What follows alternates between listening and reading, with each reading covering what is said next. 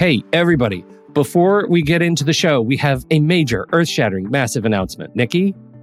Yes, it is that time again, Pete Wright. Our monthly planning membership is open for enrollment. GPS stands for Guided Planning Sessions, if you don't know already. We've worked really hard here at Take Control ADHD to provide you with a service that not only gives you ideas and strategies on how to plan your day and your week, but it also provides time and space for you to do the work, and not just by yourself, but with others who understand and support you. We meet every Monday and Thursday, and there are 3 different sessions for each day that you're invited to attend. We are dedicated to making this membership to be one that is transformative in the way you think about planning and taking control of your time and schedule.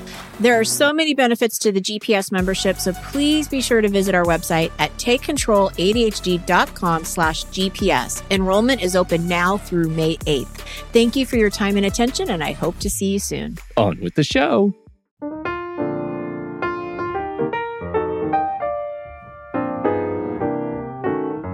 Hello, everybody, and welcome to Taking Control, the ADHD podcast on rashpixel.fm. I'm Pete Wright, and right over there, patiently waiting for today's digital episode is Nikki Kinzer.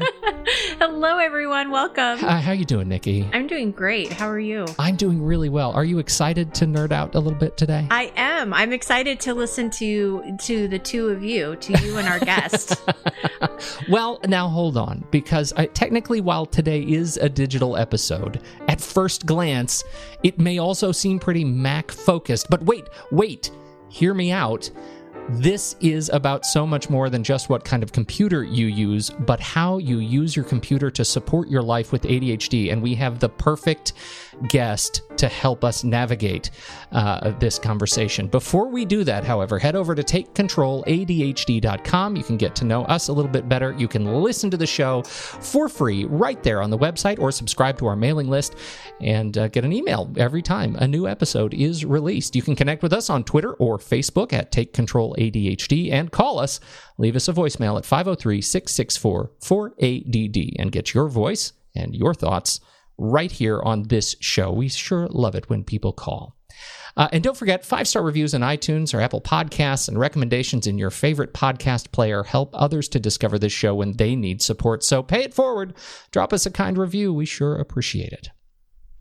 Bob Dr. Mac Levitas is a well-known authority on all things Macintosh, OS X, Apple devices. He has been one of the Apple community's most trusted advisors for almost 30 years, helping regular folks confidently wade the complex waters of their gear. He has written more than 80 books, and for the past 20 years, he's written the Dr. Mac column for the Houston Chronicle and the Mac Observer for almost as long. Dr. Mac joins us today to talk about tech and tools and ADHD in light of his latest book, Working Smarter for Mac Users, which promises to show you how to use your Mac better, faster, and more elegantly, how to banish procrastination forever, how to do more work in less time so you have more time for the things you love. Bob Levitas, welcome to the ADHD podcast. It's nice to be here. Thanks for having me. This doesn't read as much like one of your other tech books. I was blown away by your introduction. You start this book with a candid picture of your life and your relationship with ADHD and impulse control.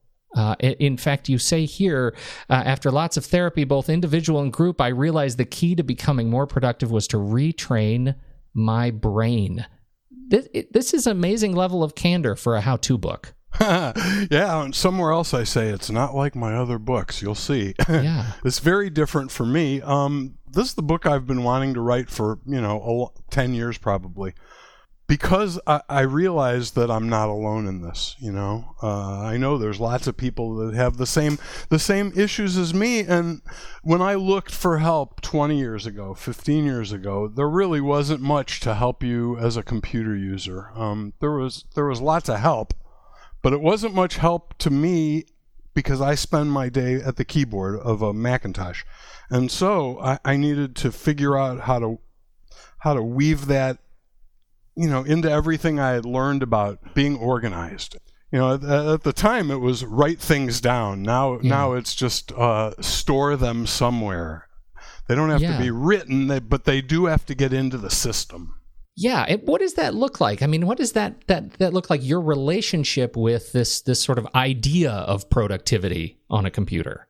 After I figured out that I had ADHD and had learned a little about what was recommended to deal with it daily, I started to look at what I did all day. and it was shocking how much time I wasted not doing anything productive. And shocking is the word. I'm not kidding, because I went on for years thinking I was massively productive, but it took 16 hours a day. That's right. Delusions of productivity. Oh, absolutely. But I was busy. I was at the computer. I wasn't, well, wait, I take it back. Sometimes I wasn't. If I could find a reason not to be, I would. And I tell a story in the book. It's like I spent my day avoiding work and doing just as much work as I needed to say, okay, I'm done for the day. But it took 18 hours a day. I was often up until midnight, and on deadline days, it was sometimes all-nighters, because I was good about deadlines. I didn't miss deadlines, but sometimes I didn't do my best work because I procrastinated too late into the cycle to really do great work. Well, and that becomes the accommodation, right? You wait for the adrenaline to come in, right? Well, and sometimes I look for inspiration in all the wrong places. Like, there's no inspiration on television. Trust me. Maybe I should try going to a movie. But I'm going to try looking for it. Well, I used to do that a lot and say to myself, I just need to rest my brain. And you know what I learned? I learned that I think I do need to rest my brain, but I don't need to rest it for 2 hours between 30-minute stints of work. I need to rest it for maybe 5 or 10 minutes between 25-minute stints of work. Mm-hmm. And with that formula, it only takes 5 or 6 hours to do 18 hours worth of work. It was amazing to find that out, that if I skipped all of the procrastinating and looking for inspiration and not working, really I could get everything that needed to be done in a normal workday. Bob, when were you diagnosed? How old were you? I was in my, I was in my 30s. I was 30s? Probably in my late 30s. And what led up to the diagnosis, if you don't know? One of my friends it's in the book. One of my friends handed me a copy of Driven to Distraction, and he said, I read this, and you know what? I think I have this ADHD thing, but more than that, I think you have it. You should read this. It will change your life. And I read it, and I thought, oh my gosh. Like everybody I've ever talked to, I read it, and I thought, oh, he wrote this just for me. That describes everything that I can't explain about the way my brain works. Everything that I've thought I was just a freak. It turns out it's very normal among other people with ADHD. Mm-hmm. And, it was a big revelation to me. And after reading the book, I was sure. I knew for sure, but I did find a good doctor, and I went through the whatever you call it, battery of screening. And he came back and said, I said, so what do you think, Doc? Do I have it? He said, oh, yeah, you have it. In fact, you could be the poster child for adult ADHD. You have so many of the markers. Yeah. He said, I don't think I've ever seen anyone that I've tested that had so many high numbers in so many of the markers. So congratulations. Yeah, really. Yes, right? I said, gee, this was great. I didn't even study for this test.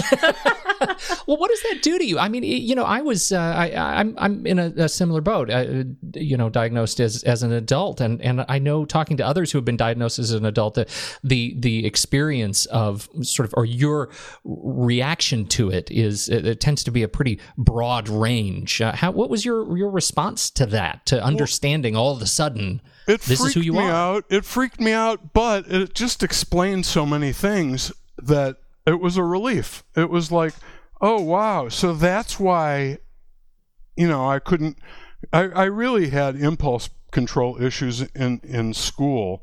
Terrible. Like suspended lots of times for doing things that were way out of line. And the thing is, I thought it was funny.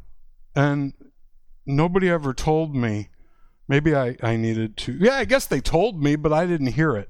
But if somebody had said, you know what, there's a way that you can treat this, that you don't have to be so fidgety in your seat, and you don't have to blow your nose in your teacher's tie to get attention. There's medication, there's therapy, there are things that can be done. Well, I didn't know any of that in school, and I was just this like crazy. I didn't know what limits were. I had a real hard time, and I really hated authority. Just think about what kind of a mess I was. I was completely against authority and would rebel against almost any authoritarian deal just for the sake of being against it, just to be contrary. And I like to be contrary. I like to argue. I like to fight. Not fight physically, but argue and debate. Yeah. Well, it's an interesting sort of response too. I mean, because it often feels like, when we don't understand our own relationship to ADHD in the world, that's kind of a tendency, right? It's like people don't understand me, so I'm gonna make trouble until they figure me out. Or at least I'm just gonna have fun and amuse myself. Yeah, as long as I'm not amusing others, I will be amused.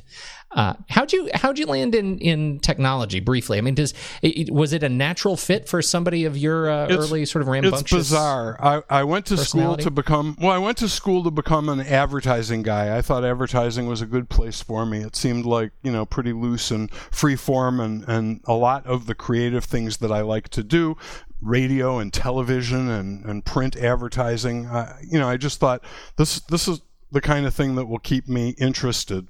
Much more so than like accounting or, sales.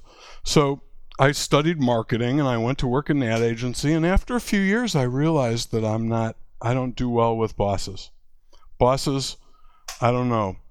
It's like waving a red flag in front of a bull. You give me a boss, and I all of a sudden turn nasty. Can't stand them. And I realized really, I probably needed to look for a career where I could be more self-guided, where I had less, day-to-day, fewer meetings and discussions with so-called peers about what, creatively what to do. I needed to be somewhere where I could just do stuff. And there was no way that was going to happen in advertising until I was like 60. You could see that, it's like you don't get to be one of the deciders until you're old. And I wasn't going to wait. So 1985, the Mac just had come out, and I said to my wife, hey, you know what? Let me quit my job and buy one of these expensive computers, and I can do stuff and make money.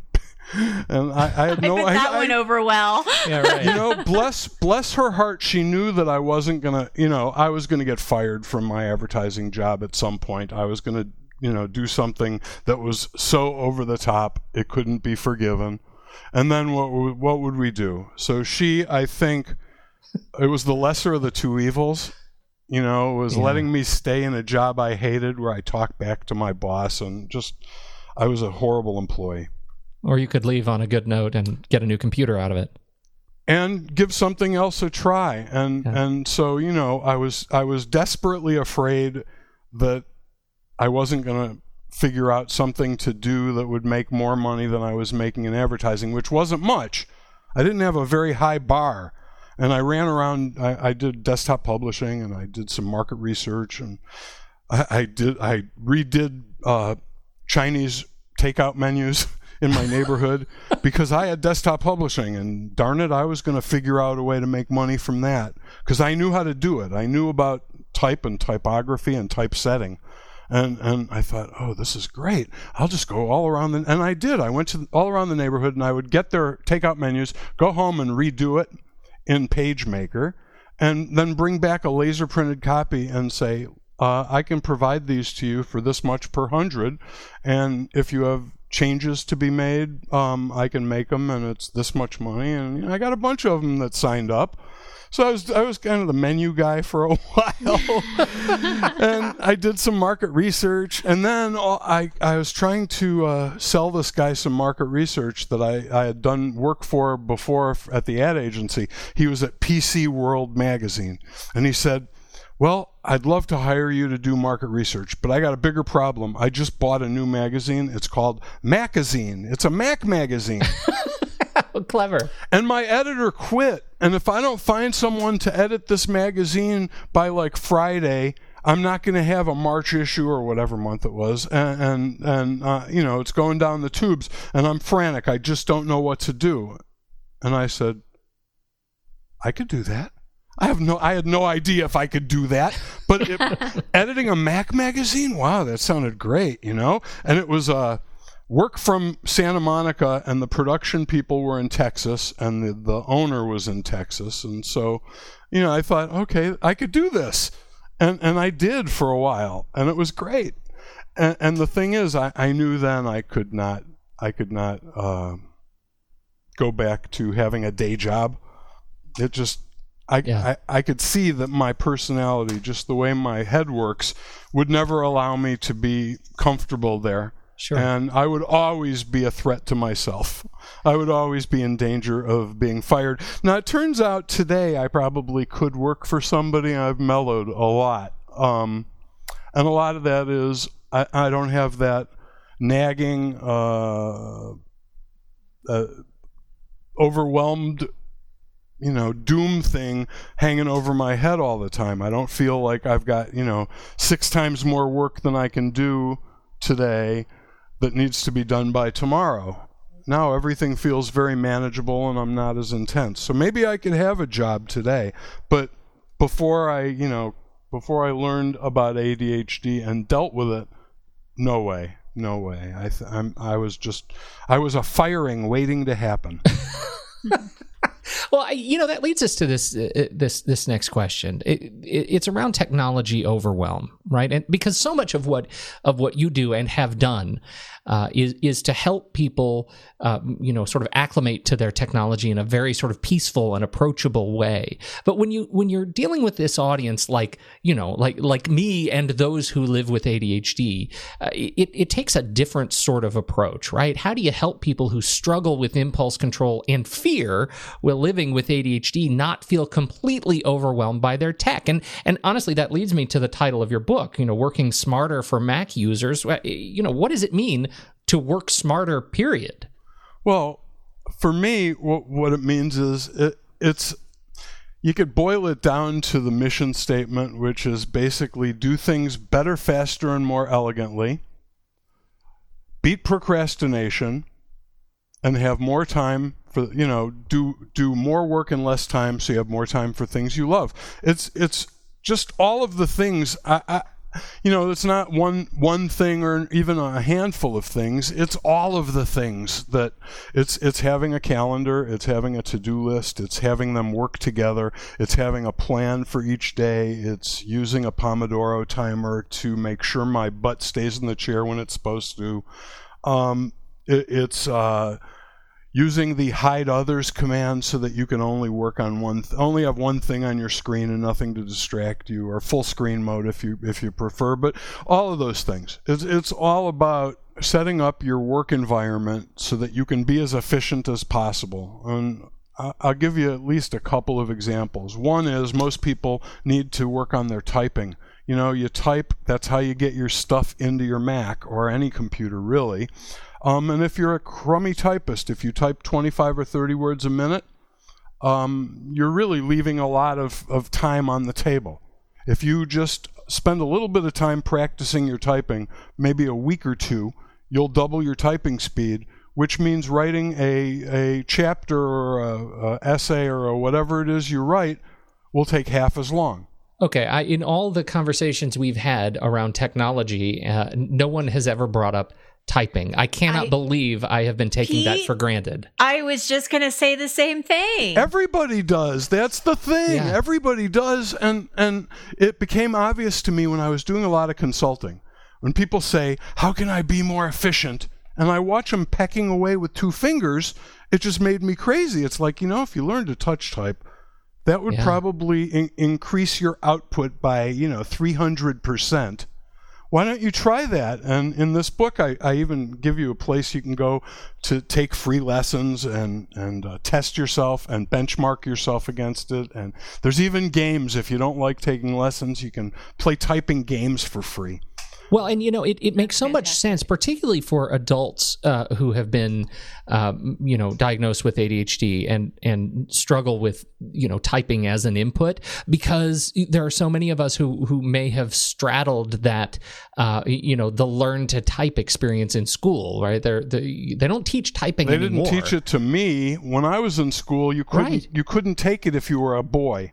How's that? Wow. Oh. Okay. Wow. Guys couldn't take typing. I learned how to type, but it was... Girls couldn't and they couldn't take woodshop either? No. Oh. And boys couldn't take home ec, which really ticked me off. And I made a big fuss about it because I really liked the idea of learning how to cook. And I liked the idea of being in a class with a bunch of chicks cooking. That's right. I mean, that was my outlook. But, in those days, you couldn't. It was just not done. We took auto shop or wood shop or metal shop, and they took home economics and typing. Wow. I'm dating myself, right? I'm dating myself in the sense that when I learned how to type, there were boys in the class, but it was on a typewriter. There was not a computer in sight. I had to learn. I tell the story in the book. When I ordered the Mac, when I decided I was going to get it, it was going to be a while before it came, like a few weeks, and I realized then that not knowing how to type was going to be a problem, and I bought a typing drill book at a bookstore, and sat it on the table and used my wife's Smith Corona electric compact college typewriter, and I taught myself to type because I had really never typed anything. Yeah. When I worked at the ad agency, we had people for that. Typists. Well, yeah. And, I would handwrite stuff because I had good handwriting. I would just write stuff out longhand and toss it in a bin, and someone would type it and bring it back to me to proofread. It's like Mad Men. It is. Yeah, so I never had to learn how to type, and I never really thought about it until all of a sudden I'm getting a Macintosh, and it's got a typewriter keyboard, and I don't know what to do with it. I'm thinking, oh, this is terrible. How can I do anything if it takes me 5 minutes to type "Dear Sir"? Sure. Right.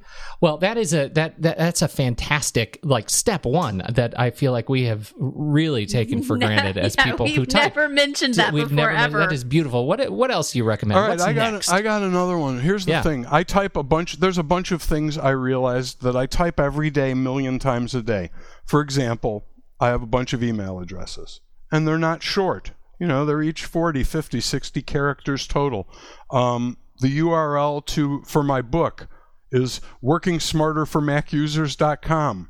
I probably type that 15, 20 times every day. Dear PR person, I don't do Windows. Please stop sending me stuff about Windows. I do that about twice a day. And the thing was, I realized I was typing the same things over and over and over again, which has two problems. Number one, I'm not the best typist accuracy-wise, and typing something that's a finger twister, like something with a number in it, or something with weird punctuation, or any of the symbols over the numbers, and I'm for sure likely to make a mistake. And number two, when it's more than about 20 or 30 characters, I know a way to type it faster, and that is to use a snippet expander program. The one that I use on the Mac is called Text Expander, and I'm sure they might even have a Windows version. Again, I don't have Windows, so I don't know. But what it is you type a short abbreviation, and the program sees that and magically types something longer. So, for example, I would type BLC, BobLevitus.com, and when I press the space bar, it'll expand to my email address, BobLevitus@BobLevitus.com. Working Smarter for Mac Users, the book, is WSM. When I press space, it expands out to the whole title of the book. The URL, WorkingSmarterForMacUsers.com, WSA, Working Smarter address. So I remember them with mnemonic devices They're all 2- and 3-letter abbreviations. And, oh, by the way, the one for the Windows PR people is NOWIN, NOWIN. And I can Not to remember put too that. fine a point on it. And I can remember that. So, I just give them short abbreviations I can remember. I've got my address in there. I've got my phone number in there. Those are all I know. So, okay, I type 2 characters instead of 9 characters for my phone number. But when you're doing it 5 times a day, believe me, it adds up. Text Expander is a wonderful and indispensable tool. I absolutely echo that. And one of my favorite features of it is you can look up in the preferences at how much time you've saved. Yeah, I was just going to say, here, give me a second and I can tell you how many hours or hundreds of hours I've saved since I started using it. I've used it for a long time, too. Do you have it handy? Yeah, let's see. I'm curious. Where does it tell me? Is it in help? It's under when you open it, and it's in Windows. Yeah. Okay. Characters saved 176,521. Hours saved 7.36. Assuming I type 80 words a minute, but I don't. I type 60 words a minute. So let's see what that is. 9.8 hours, and there's a graph here. And July 2017, I've been expanding a lot of snippets. It's just awesome. It's a great program. And the thing is, in the book and in the upcoming course, that's one of the things I stress is, you gotta try this. Yeah. There's a free trial, and there's actually a similar feature built into macOS Sierra and El Capitan before it. It's in the keyboard system preference pane. And it lets you do almost the same thing, except you can only see one line of text in the interface, which makes it hard to do anything with carriage returns, anything that's multi-line. You can do it, but you can't see it when it's like you have to type blind. Anyway, there is a low-rent version of it built into the Mac, and you could use that for things like email addresses and phone numbers, and see how much time you start to save. And then you can, be like me and have, I don't know, how many snippets do I have in my folder? Hundreds. Yeah. Literally hundreds. It's indispensable. It's great. Once you've tried it and you see how much time it saves you, every day you find something and go, Well, and I just think a I'm going to stick that in there. One of the things I love so much about it is you can actually download snippet collections from other people. Yes. And so, for example, if you type certain, I downloaded an Apple trademark list, which has every product they've ever done. And when you type, the little snippets, it automatically expands it to the way Apple types it for hundreds of products over the years. It's amazing. I have accented words, which I downloaded, and HTML and CSS phrases, which is really good to have. Huge. So, yeah, it's just a great program, and certainly for people like us, if you use it properly, if you train yourself to use it, and you remember to make little snippets for all of the things you type regularly, pretty soon you will be saving, 15, 20, 30 minutes a day on typing things repetitively. Okay, so your first tip was to learn to type. Your second tip was don't type as much. Let's give us one more. One more is have a plan for every day and determine what your most important tasks are and do them first. What does that look like for you? It's eat the frog. What that looks like for me is I use this thing called a Super Plan Productivity Planning Worksheet. I invented it myself, and I give it away. Well, the thing was I tried a million things. I tried pretty much all of the organizers and planners that you can buy at your office supply store. I tried something I really like called Self Journal, which is,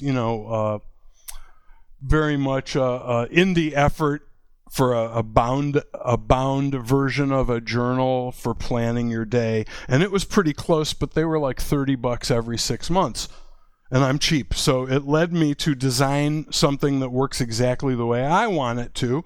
I'm not sure it's for everybody, but it's certainly a good thing to look at and get the idea and then say, okay, I would do that, but I would, instead of having this, I would have this. Because you can do that. It's pretty simple. It's just, it's got down the left side of the page, the hours of the day from 6 a.m. to 7 p.m. And on the right side, most important tasks, goals, and random notes. And that's the whole thing. The idea is, with the hours down the left side of the page, I jot down what I'm going to do during any of these time periods in 25-minute chunks. So every half hour, there's something. And I try not to work on the same thing for more than 2 25-minute sessions in a row. Because I find that I get more fidgety and more likely to want to not work. Sure. So I switch it up. I try not to work on the same thing for 4 hours straight.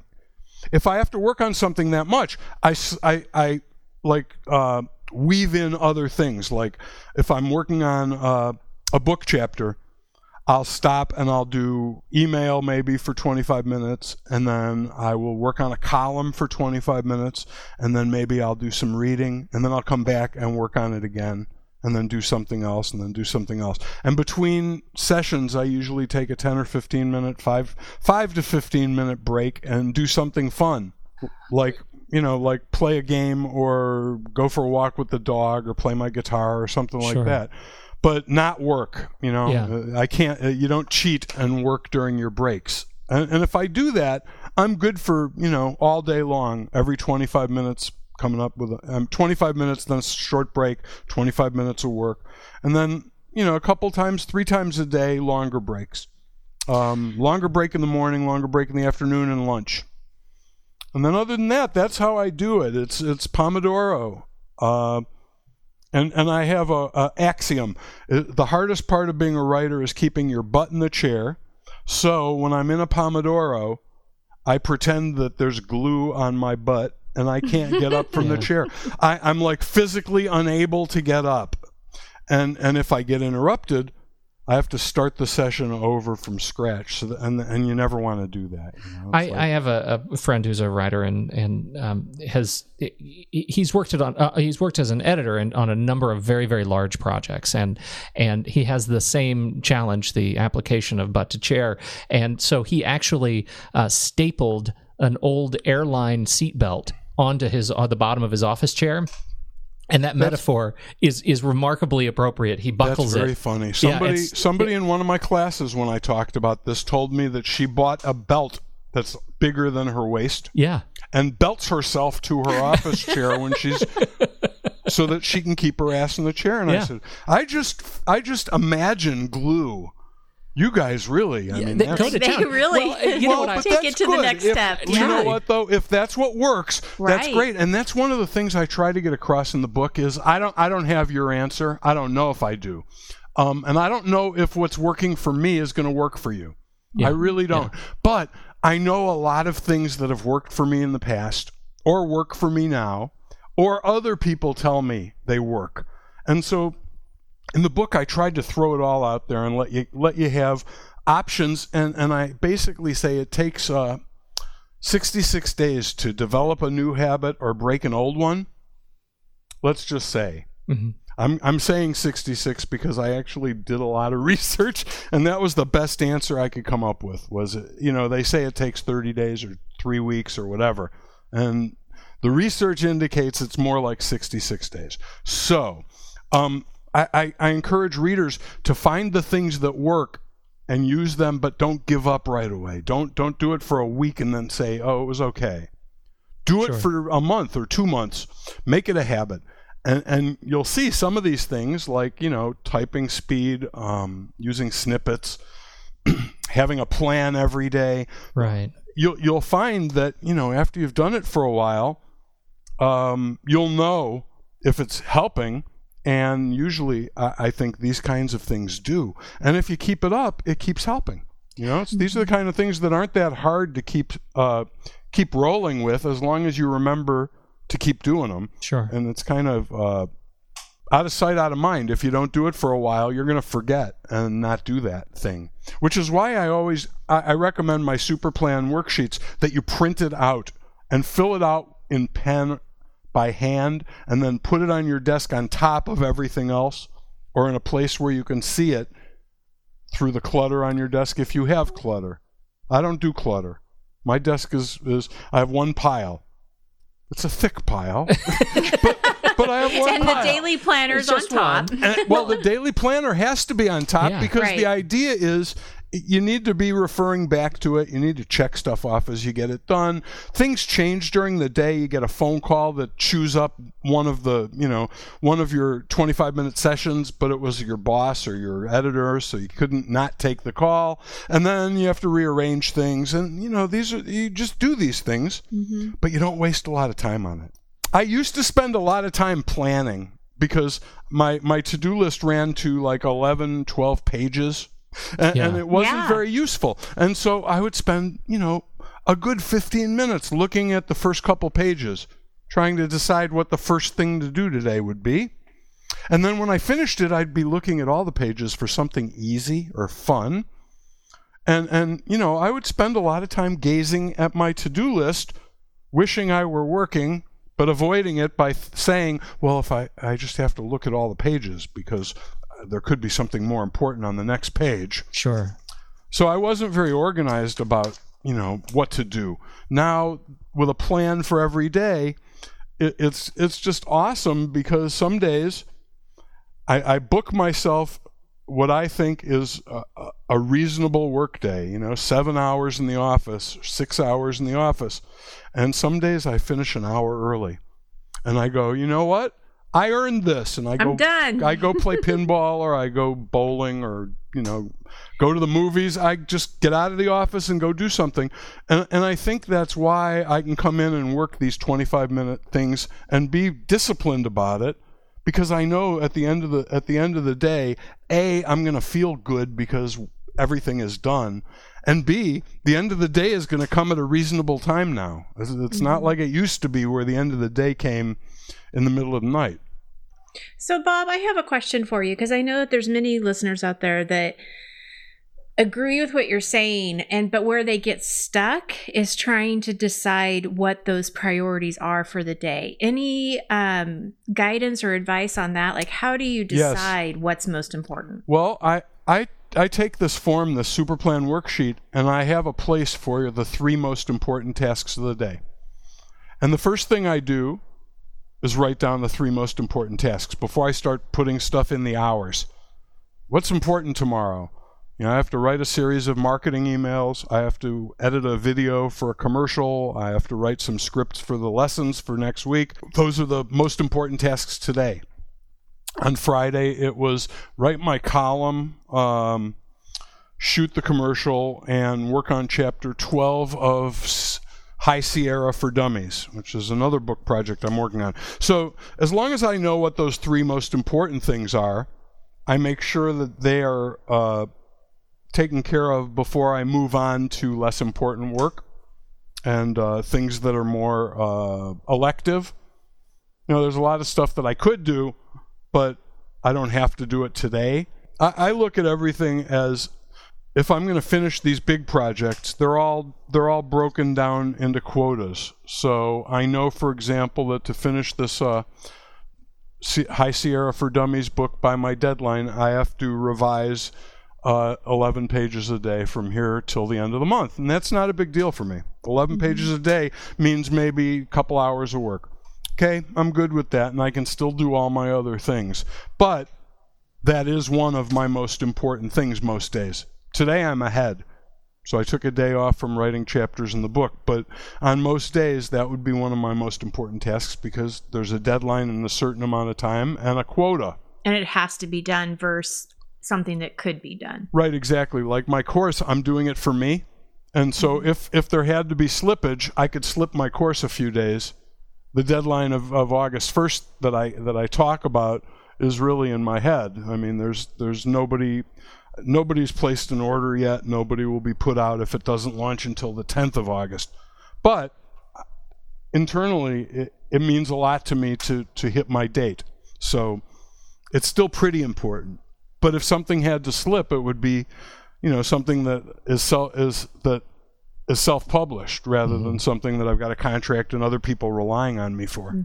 Well, that actually leads me to my next question, which may sound a little bit selfish at first, because I'm deeply curious about your choices here. You have written an awful lot with a handful of publishers. Most recently, you've spent a lot of time with Wiley and written a lot of books with Wiley. And here you are. This book you have self-published, and I'm curious what went into your decision to self-publish the book. And in the context of ADHD, I find that terrifying, not to have the sort of trusted, let's say, scaffolding of the publishing arrangement. What have you learned over your career? I hear you. Yeah, to make that decision. It took me a long time. I've been mulling it over for probably 5 years, and I only pulled the trigger last year. And the thing was, first of all, Working Smarter for Mac Users, as I conceived it, wasn't the kind of book that publishers were interested in. My agent asked me to write it up the way I would write up a pitch for a book, and I did. I wrote it. I wrote the proposal, and we put it out there, and nobody wanted to publish that book. They came back and said, if you would make it more about this, we could do it. Or if you did an automation book, maybe. Yeah. Everybody wanted to do a different book than I had envisioned, and that was part of it. And the other part of it is, when you and I can't say enough nice things about Wiley. I mean, I've written a lot of books for him, and I still have contracts with him. And next year I'll be writing books for him if they don't fire me.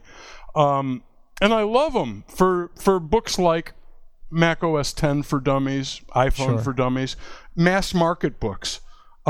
And really, they're the best choice for something like that. They will sell the most copies. For something like this that's deeply personal, there's a big difference between getting 5 or 10% and getting 70% or 100% of the selling price. And I am willing to spend a lot more effort marketing a book that I have a personal stake in. I can't afford to do a lot of marketing for my Dummies books, and partly that's why you go with a publisher, because that's what they do. But on this book, I couldn't find a publisher that wanted to publish it, and second, if I had, they wouldn't have gone out and, contacted people and gotten on podcasts and offered people sample chapters and done all the marketing and PR stuff I'm doing. Right. And I wanted that to happen. So in order for it to matter, I had to own it outright. And so I do. And it's the best thing I've ever done. I mean, I don't think I'm making as much money yet, but I think I will in time. And I'm learning a lot about marketing. I'm also much more in touch with my readers. This is like I have a direct connection to these readers. I have their email address. They're on a list. You bought my book. I can send them an email and say, I'm working on version 2.0. What do you think should go in there? I can't do that on a Dummies book. I have no idea who's read a Dummies book. They don't share that with me. And if you buy it at a bookstore, they don't share it with anybody. Right. So this way, I've got a direct connection to my reader and my student for the course, and I like that. I mean, I'm not looking to have 10 million followers. I'm looking, for the few thousand people that this will benefit. And I know they're out there. I mean, I'm one of them, Bob. And they're finding me, and I'm finding them. So I can benefit from this, believe me. Well, did you get your copy? If not, I'll drop you a note after the show with the link to it, because you should definitely have your own copy.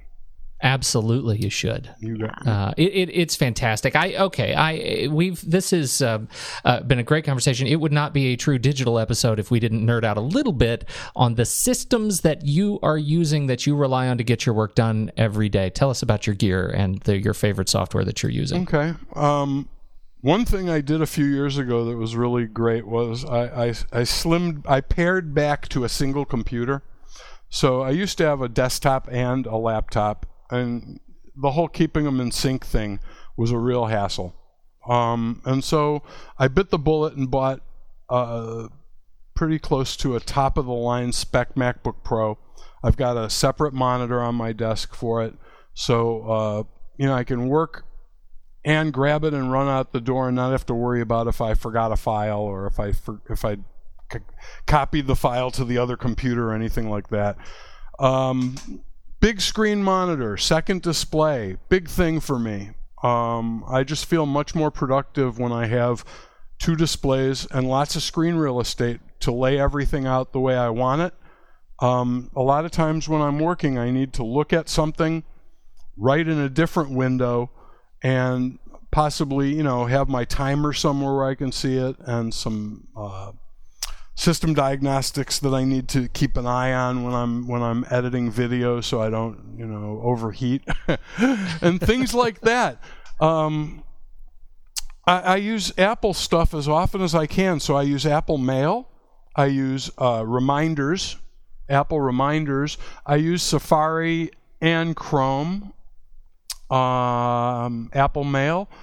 And where do you do your writing? I write it's funny. For books, it's been Microsoft Word because that's what they require. Sure. And for my own stuff, I've been writing in either Pages or Ulysses. I like them both. Mm-hmm. If I didn't have to write for books, one of them would become my, go-to everything writing tool. Let's see, what else? Oh, okay. I built my website with Squarespace, and that's really great for people like us because HTML was beyond me. Actually, code is beyond me. I'm not a good coder. That requires a different kind of focus that I don't have. I just can't, I can't even remember all of the things, the tags and things for HTML. I have to have a book on my desk. Sure. And so Squarespace has been great. For like $12 a month, they have templates. You just basically throw your own pictures and words in, and it builds a beautiful mobile-friendly website with a store, and you can take money from people, all for $12. Not for $12. I mean, you don't have to learn. What is it that everybody's got? WordPress. You don't have to buy WordPress add-ins or consultants. I mean, I did it myself, and literally anybody could do it. It's so non-techy. It's all drag and drop on screen stuff, and my website's the most beautiful website I've ever had. Because I'm so terrible at it. And in the past, I've had to use traditional, you build the website tools. So this is great. It just takes all of the pain out of my website for me. What else do I use and love? Well, we talked about Text Expander. Text high Expander. On the list. Yeah. I also really like Keyboard Maestro. It's a macro program. It lets me pretty much reduce anything I do to a single keystroke. So I launched my programs or switch programs with it. It's got a multi-clipboard, which is a big thing for me. I like having 100 clipboards, not just one. And so a lot of times, rather than deleting stuff when I'm writing, I cut. Then it's on the clipboard. And then I can go into Keyboard Maestro's multi-clipboard and find it tomorrow or the next day. I go, I cut that piece and now I wish I had it back. Well, in the old days, I used to save multiple versions of documents, which made for a really messy hard disk. You'd end up with 13 versions of a document. Right. And you'd have to rename them. You'd be responsible for naming them something meaningful and things like that. So this, being able to put stuff in the clipboard and have it available for the next few days, it's a winner once you get used to it. Oh, truly. That's something we've never talked about on this show, and I think we really should. We live in sort of a Command-C, Command-V kind of a universe, and having the 100 levels deep is pretty powerful. It's totally powerful. Yeah. It's one of those things where I don't understand why Apple doesn't just do it. I guess because having the user interface for it could be bizarre. Yeah. But the thing for me is, I hardly ever use it without looking. It's like I don't want what I cut 2 minutes ago. I want what I cut yesterday or the day before. And that means, opening something and paging through a bunch of pages. And, that's not something you can do without looking from the keyboard. But I don't understand why Apple, is single clipboard. It just seems archaic. Arcane, yeah.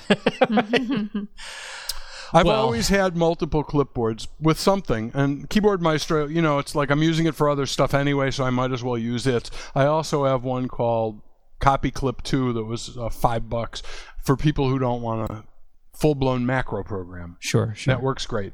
So those are the kinds of things I use a lot. I also have been, as a solopreneur, I've been using, mailing list program, mailing list software as a service, and all sorts of stuff. Well, you got the high level ones, and this is the thing that's most interesting to me is just the level of the sort of complexity of the tools, or I should say the simplicity of the tools that you count on to actually do the work of your day, that using Apple Mail and Apple Reminders to help keep you on task and it's funny, efficient. I had a period where I tried all of the Getting Things Done programs, Getting Things Hallelujah. Done. Yeah. Getting Things Done is a very famous productivity program by David Allen. I read the book. I bought a lot of stuff over the years trying to implement GTD in my life, and I ultimately realized I was spending way too much time on GTD that should have been spent getting things done. Right. I was spending a lot of time organizing and tagging and making sure things were categorized right, and then going through and doing my review, and it's like, hey, you know what? There's a lot that's good about this, but the rest of it's not for me. Right. So, it doesn't work for me. Simple is way better. And that's why Reminders, it turns out, is fine, Yeah. It has multiple lists if you need them. It's got alerts. It's got location-based alerts. Those are awesome. So I can say to my iPhone or my Mac, I can say, remind me to get a 12-inch needle nose pliers when I'm near Home Depot. Or remind me to get milk when I'm near H-E-B Grocery. And because those things are in my phone book, it knows where they are. And basically when I drive near them, it'll ding me on my phone and say, hey, buy milk or buy a 12-inch needle nose pliers. That is living in the future right there. Those kinds of things, they're amazing. That is totally cool for people like us, because I forget stuff if I don't get it in the system somehow. Mm-hmm. And having Siri to put it in the system and having location awareness to get it out of the system. Well, to pull it out of the system at the right time. Right. Mm-hmm. It's just awesome to me, because otherwise I would put it in Reminders and it would sit in there until the next time I opened the Reminders app and looked. Mm-hmm. This way, if I'm over near whatever it is, boom, it tells me, you need to stop there, which is delightful. And the truth is, none of the other programs, using Apple's programs lets you use Siri to access some of their features, if not all of them. And a lot of the third-party programs, like there's a lot of Getting Things Done apps that supposedly, help you implement the Getting Things Done system on your Mac. And like I said, I spent more time with getting things done than actually getting things done. Sure. So I don't know. I tried them all, and I came back to, you know what? I really just need something that can do simple reminders. And as far as organizing the stuff, I use Reminders for the long range. Like everything is in Reminders or Calendar somewhere. But I don't go down to the granular daily level on either of them. Mm-hmm. The daily level is on my written sheets. Mm-hmm. And things that are important from there, like if I have something that's been on there for a couple of days, I'll put it into Reminders, because obviously I'm not doing it right now. And if it's something that needs to be done, I'll put it in my do sooner rather than later. And then when I have time, I open that up and go through those things, which are all things that, aren't really critical, but I'd like to do. It's just I don't want to even think about it when I've got big projects on my desk, like, finishing this course or finishing this book on time. When that stuff's done, when I don't have so much deadline pressure, I'll open it up and pull out a bunch of that stuff and move it to the super plan worksheet where it'll get done. But for now, it's in the don't forget this folder. Right. Someday. These are this is just a wonderful set of tools, and I hope you'll shoot us the link to the Super Plan worksheet. We'll put that in the show notes for folks who are interested to see how you do that. Please do, and also if you go to workingsmarter.com/free, you can download Super Plan and a couple other goodies. Oh, outstanding! We'll put Please do that directly in the show notes. And I sent you the links so that people can read that introduction that you read. You did? So you're feel free to put that in the show notes, and they can read the prelude and look at the table of contents. And well, and I will say I've been looking at the book on my iPad, and it is just again, it's such a rarity to read a technical book, or a book that is not technical but about technology, that comes at it from a perspective of for someone by somebody living with ADHD, and you can feel it throughout the whole book. I just love the perspective, and deep thanks, Bob LeVitus, for joining us on the show today. Thank you so much. Thank you so much for having me, and letting me talk about this to a different audience than I'm used to. I mean, I'm used to talking about my stuff to Mac users at Mac clubs and Mac conventions, but this is, I think, the first time I've ever I didn't know there were user groups for ADHD, but this is like the first time I've ever done an ADHD user group, and awesome. It was cool. No, I'm gonna keep contacting other communities of ADHD people, because I didn't really write it thinking it's a book for people with ADHD. It's a book for anybody that doesn't think they get enough done. Yeah. But it really does have you remind me that it has a unique perspective. Don't get enough done? Yeah. Yeah, that's right. We're there. This has been fantastic. Working Smarter for Mac users. All the links in the show notes. Thank you so much on behalf of Nikki Kinzer. Thank you, Bob. Yes. Thank you, guys. Bob, Dr. Mac LeVitus, we will catch you next time right here on Taking Control, the ADHD podcast.